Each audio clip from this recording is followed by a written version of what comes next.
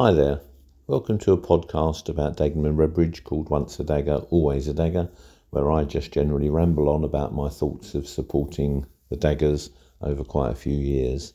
In fact, I went to my first game this season, friendly, last Saturday, and it occurs to me this is my 61st season of supporting the Daggers. I can't believe where those years have gone and why we haven't won more trophies, but it has been good fun, I've got to say. So this episode is going to be called Boston Gate, which may or may not be familiar to people listening to this, either Dagenham supporters or non-Dagenham supporters, because it was quite a big thing at the time, quite a bit of a notorious episode in football, and it relates to the Nationwide Conference season of 2001-2002, when the Daggers and Boston United pretty much went head-to-head the whole season, both trying to win the league. The winners, of course, of the league conference go up into the Football League, and so for Dagenham and Boston, whoever won would get that honour, and for either side it would have been the first time they'd actually achieved that lofty position. So they were playing for quite high stakes at the time. Now, when I think about that, and what made it come to mind was it's actually 20 years since that happened, 2001-2. So when you think about the negative effect that had on the club at the time due to the actions of Boston, you could say even 20 years later we're arguably still feeling the ramifications of that, because had it been Dagenham that had gone up that season, and as I shall explain later, it wasn't, and some facts around that, who knows where the club may have gone. We may have gone from strength to strength. We might have fallen back. It's impossible to say, of course. And though we did subsequently in 2007 make that step up, had we done so 5 years earlier, well then who knows where we could be now. Look at clubs like Burton and Accrington. They've all progressed on. There's nothing to say we couldn't have done that had we gone up when we did, with the team that we had and the backing and the resources that we had and the impetus that the club had at that time. It's very hard to say looking back, but suffice to say that this particular incident had a negative effect on the club at the time, and it also, I always thought, the people that never thought about in this, we talk about the club, but actually there were a lot of good players that played for Dagenham around that time, and you could argue that they were denied a place in the Football League by the events that transpired, and they might have liked to have said on their own personal CV or told their grandchildren, yes, I did play in the Football League, I was a good player. And I've always thought that was something that's been forgotten in all of this. But anyway, we'll come on to those players a little bit later. As I said, we'd gone head-to-head for most of that season with Boston, and in fact, towards the end of the season in March, we played Boston at home on a Monday night over at the Daggers in front of a very healthy crowd of 3,850. Quite a few had turned up from Boston, to be fair to them, as you'd expect in this sort of situation. And Daggers had triumphed in that game 1-0. The unlikely goal scorer in that game was Ashley Vickers, who smashed one in at the Pomfield Road end, 1-0 to the Daggers in the first half, and we held on and we won the game relatively comfortably. Now at that time, that put us 7 points clear, and with the run-ins that we both had, it's fair to say we were probably quite confident at that time that we could possibly go on and take the league title. Certainly, I was very optimistic, but it wasn't to be. After that win, of course, we were quite euphoric and the crowd was in good spirits. And as was their wont in those days, and in fact they still do it to this day, after the game, the players have a little chat in the pitch and then slowly walk round and clap the supporters who can get the claps back. Just walk around the pitch slowly and then leave the stadium go down the tunnel.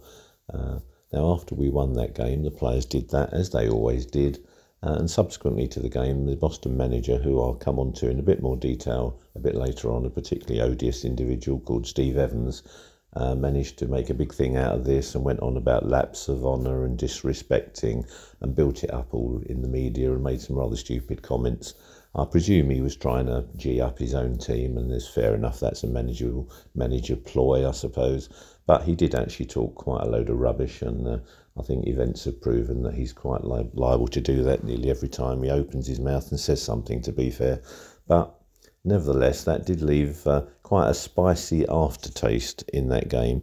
And the Dagenham manager at the time, Gary Hill, and Steve Evans, I think it's fair to say, at that time weren't exactly the best of friends. And with the subsequent events that followed and revelations that I shall be coming on to shortly, I'm pretty sure they're still not on each other's Christmas card list. Absolutely no love lost there. So after that victory over Boston, the season progressed and it came down to the last game with Boston in the pole position. We had a home game against Chester, expected to win that probably, and they were playing at Hayes, who were down in the doldrums. And again, you'd have to fancy that Boston would win that one. And they, of course, did win 2-0. Dagenham won 3-0, but that meant on goal difference, Boston were always going to be the winners, and they were duly crowned the champions.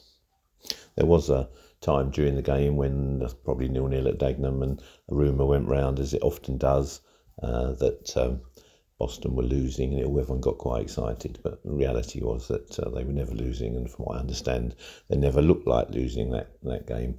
There were lots of scenes shown on TV and in the papers after that of Boston United celebrating in the dressing rooms. Champion Steve Evans, of course, celebrated it with all the charmless grace of an elephant sitting at a table for a cream tea. Went on about only winners do laps of honours and champions and they deserved it, etc., etc. Fair play to him. He was having his moment of glory, and I'm sure the players were enjoying their moment of glory. But again, subsequent events would show just what a sham that was and what a load of rubbish he was spouting. And in fact, the whole triumph is severely tainted, as I'm going to explain. Now, though we had beaten Boston in that game, as I say, we were 7 points clear, and it came down to that last game. I always felt the game that actually cost us, and if you look back in the season, there's a few moments where things go bad for you or go good for you, you have a bit of luck, and that happens over the course of the season. They always say that evens out, don't they? I don't know how they prove that, but that is often said. But I always thought the game that cost us was towards the end of the season. We went to play Lee RMI, a team up north in the Wigan sort of area. It's a massive, great rugby heartland. Lee RMI are still going, and they've always struggled to get crowds because, as I say, there's a Lee Centurions there and Wigan Warriors, the rugby league. And they actually had a ground there at the time called Hilton Park, which was a big old ground. I wouldn't know what the capacity was, but it was big, but no one ever used to go. So Daggers took our following up there, and Lee RMI had about their usual very small crowd, and it was an atmosphere, less grey, windy old day, as it always seemed to be up there. And Daggers went down 2-0 against quite a poor Lee RMI team. We never got going. I don't think the lack of atmosphere and the conditions and all the rest of it just conspired on that day. We gave rather a lacklustre performance, and that was a game I always felt personally probably cost us in the end the title. But as I say, over the season, I dare say there was a few other games, if I looked into all of them, where we might possibly have got more out of them, but there may have been a few where we didn't deserve it to. Boston and the Daggers tied that season on 84 points. Both teams finished 14 points above third place Yeovil. The top goal scorers in the league were Darryl Clare of Boston and Mark Steen of the Daggers. Both had 24, and funnily enough, the next person in the goal scoring list was Ken Charlery with 17, who ended up playing for Dagenham but had started the season playing for Boston. And more about him as well. He'll get a mention in the tale of the events that unfollowed. After the season ended and we'd got over the disappointment and we settled down to the close season, wondering which players would come, which would go, new signings, actually you get optimistic for the next season and try to put the previous one behind you, then rumours began to circulate that there'd been something a little bit suspect about the Boston win. Nothing was quite clear as to what exactly was going on, but the rumours began to circulate that there was an investigation of Boston's affairs, and it being led by the FA compliance officer, Graham Bean. And indeed, that's as it transpired, that's exactly what was happening. And Graham Bean, who interviewed a lot of people and did a lot of work around this, he would go on to label it one of the most systematic examples of cheating he'd ever come across in the football world. So, what was it that had been uncovered by this investigation? Well, it turned out that Boston United had basically been dodging paying tax and national insurance on player contracts. Basically, it had worked out that they systematically lodged false contracts. So they'd sign a player, for example, get him to sign the contract that specified his wages and any bonuses type of thing, and then I believe get them to sign a blank contract, which they would then say, oh, you don't worry, sign this, we'll fill it in later. So the player would have the signed contract with all the details, and Boston would have a blank contract, which they'd then put different details in, and that would be the contract that would be submitted to the relevant authorities. So, for example, one player, Ken Charlery, who, as I mentioned, funnily enough, ended up signing for Dagenham, he was getting £620 a week. He'd also got a £16,000 signing on bonus, but the contract that was lodged said £120 a week.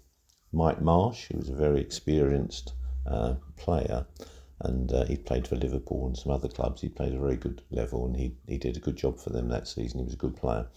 He'd got £1,000 a week contract, but the one that lodged with the FA said he got £100. So obviously you can see that's quite a big difference. The differences could all be paid by expenses. So the player would get his £100 through the official contract, and the difference via expenses. Expenses, of course, are non-taxable. There were some stories, I believe I've read somewhere, that officials were going around to different banks collecting bags of cash to enable these additional payments to be made. So in what they could do there, obviously, was by avoiding tax and national insurance. That gave them more cash to use to sign players, pay players larger amounts to attract players. So all in all, what you're doing there, apart from avoiding due payments to tax and national insurance, you're absolutely driving a coach and horses through any sort of sporting integrity. So once this scam had been uncovered and charges had been laid by the FA, then what was actually done about it? In July 2002, the club was actually found guilty of systematic lodging of false contracts.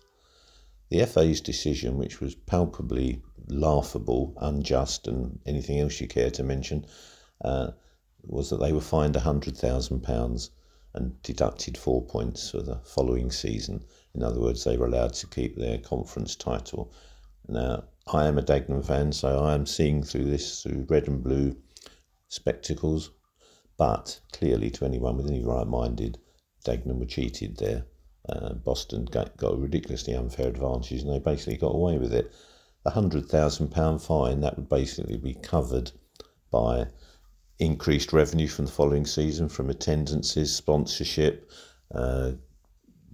TV money, advertising money, you name it. Yes, it's still a hit, but it'd be more than covered. The 4 points for the following season, well, let's be fair, no one would want to start a season with 4 points deduction. You'd be at the bottom of the table, but it's only 2 games that you could recover it over a 46 season.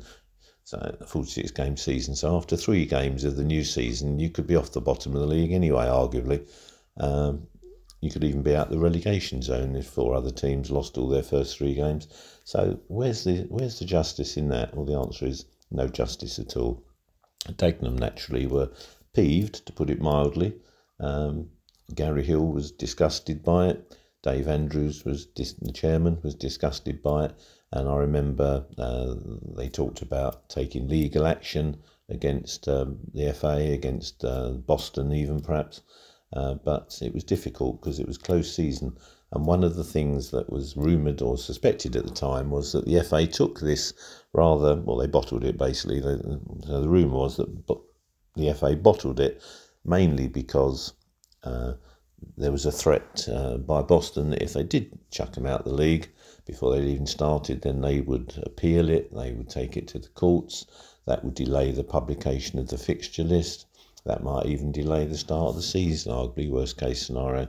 So the FA took the rather meek view that their fine and suspension and fine and dedocking of points would be enough. Well, clearly it wasn't. So that was the fine and punishment that the club received. But what about the individuals concerned? Well, the manager, Steve Evans, and the chairman, Malkinson, they both appeared before the FA. They were found guilty of facilitating a payment of £8,000 to a potential witness, and that was an attempt to mislead, impede and frustrate the FA inquiry.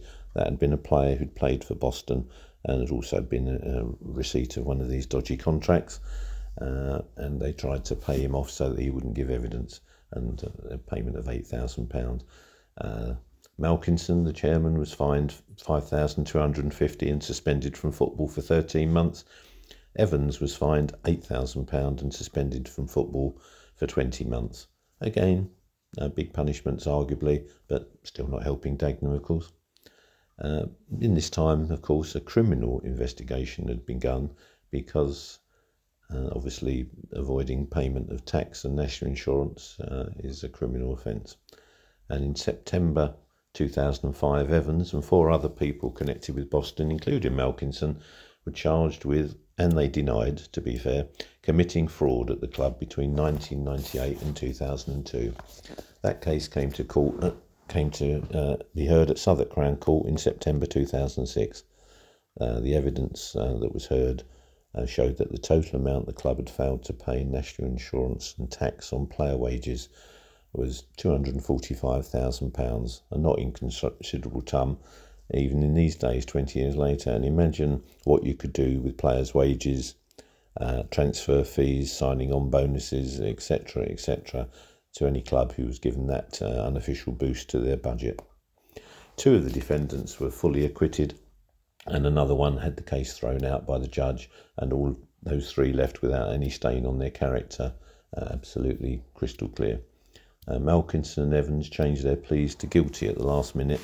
Malkinson was given a 2-year prison sentence, suspended for 2 years, ordered to pay back the money owed in tax plus interest of £100,000. Evans received a 1-year suspended sentence. Evans's QC told the court that, in fact, Evans was now a very different person from the bombastic character who managed the club between 1998 and 2002. Subsequent evidence suggests maybe he is still that bombastic character and didn't really change that much in terms of his touchline behaviour. There was a couple of other reactions to the original FA verdict.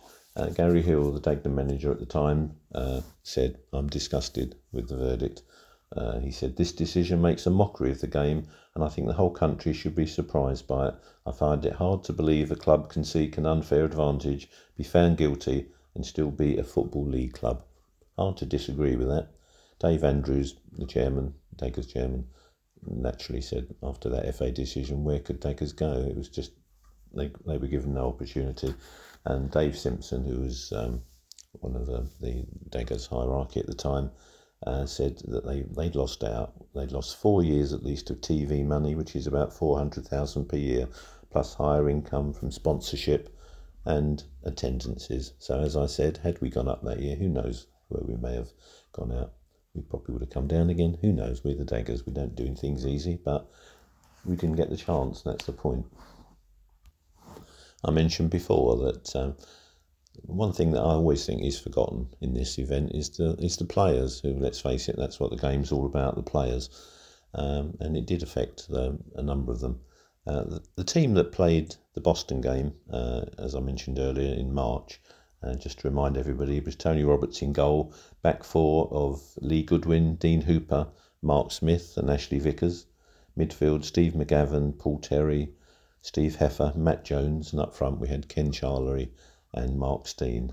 Our subs that day were Jason Broom, Julian McDougald, Paul Gothard, Danny Hill and Steve West.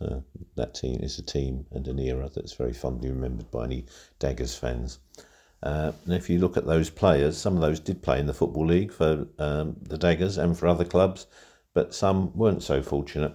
Lee Goodwin, for example, that was in 2002. He played his 1 game in the Football League for the Daggers in May or April 2008. He after around about from 2006, probably when Dagenham was going up into the Football League finally, he suffered a series of knee injuries, kept trying to come back, was pretty much unable to do so because it was quite a bad injury.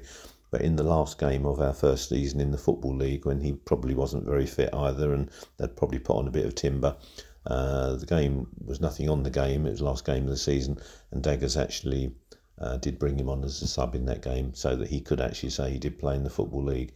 But 6 years earlier, he would have had a much longer career. Ashley Vickers, who scored the goal in that game, he actually had been, I think, a Heybridge Swifts player and had signed for Peterborough United, got sent off in his first game in the Football League for them, and I think that was his only appearance in the Football League. So again, what could have been for him? Jason Broom, more than capable of playing in the Football League, an excellent player for Daggers over many years. Paul Gothard, he was our sub-keeper that night. He definitely was good enough. He was in competition, obviously, with Tony Roberts, but for a period of time, again, he was more than capable of playing at the top level. England non-league international, of course. There were some other players that we had on the books that season, none of which I think played in the Football League probably. Danny Hazeldine, Tim Cole, Lee Matthews, Mark Janney, Danny Ship, all fine players for the Daggers, all capable of playing at the higher level, all possibly denied the chance of playing at the higher level. And personally, I think that's a bit of a disgrace. And the FA didn't only let the club down, they let those players down as well. As I've probably mentioned, hinted or suggested, I'm not Steve Evans' biggest fan. And after this period of time at Boston, he has been around at other clubs. He seems to be able to get jobs, and I'm not sure what level of success he's had at them. He's been at Crawley, he's been at Gillingham, I can think of. I think he was at Leeds. He was also at Rotherham. And we had actually never had the pleasure of having Steve Evans back at the ground that I'm aware of after that March game, until such time as we were in the Football League side and he brought his Rotherham team down to the Daggers. And it was quite a day to remember, actually. This game was a league game, Football League game, in November 2012, so 10 years after the event. You'd think that passions might have subsided a bit, but not at all. Pretty much everyone connected with Dagenham in the supporter base was looking forward to this game. In fact, I remember thinking, I hope it doesn't actually overshadow the actual game, because at the time we probably needed the points. But I thought we don't want to spend the whole time insulting Steve Evans and then lose the game, and then he'd do his old lap of honour rubbish and big mouthing off again. But we smashed them 5-0, absolutely took them to the cleaners. Looked like we'd score every time we attacked. Wasn't a particularly big crowd for Dagenham, probably the normal 2,000 approximately, but I've rarely heard them so loud. So 5-0, sent him packing, and if I remember rightly, the whole Civ were chanting, "You fat bastard." I'm not saying I necessarily think that's good. I'm not supposed to fat shame people, but on this occasion, I think it was totally justified, and it was very enjoyable. Never forgotten it to this day. Not one to bear grudges, of course. I'll finish this little tale just with a bit about Boston, the club. They've, after they dropped out of the Football League, which obviously they did a few years later, they drifted around a bit, and they've actually sold their ground and built a new one, and the club's building itself back up. And I'm sure it's a wonderful, wonderful club now. Good luck to them, good luck to the fans, because obviously it's always the fans in these things that get hurt. But when they opened their new ground, they had quite a murals of events in the Boston history, going through sort of important dates in their history. I saw the pictures of it, and it was interestingly enough, they do have murals and pictures to celebrate going into the Football League. No mention of the scandal around it. Maybe you could say, how could they put that up and mention the scandal? Well, they should have thought of that and either done that or not put them up, in my opinion. It just, again, glosses all over it, and to me, doesn't leave a very good taste. But that's just me, and I'm a loyal Dagger and bitter and twisted and still bearing that grudge. So I hope you enjoyed that little reminisce, and I'll speak to you soon.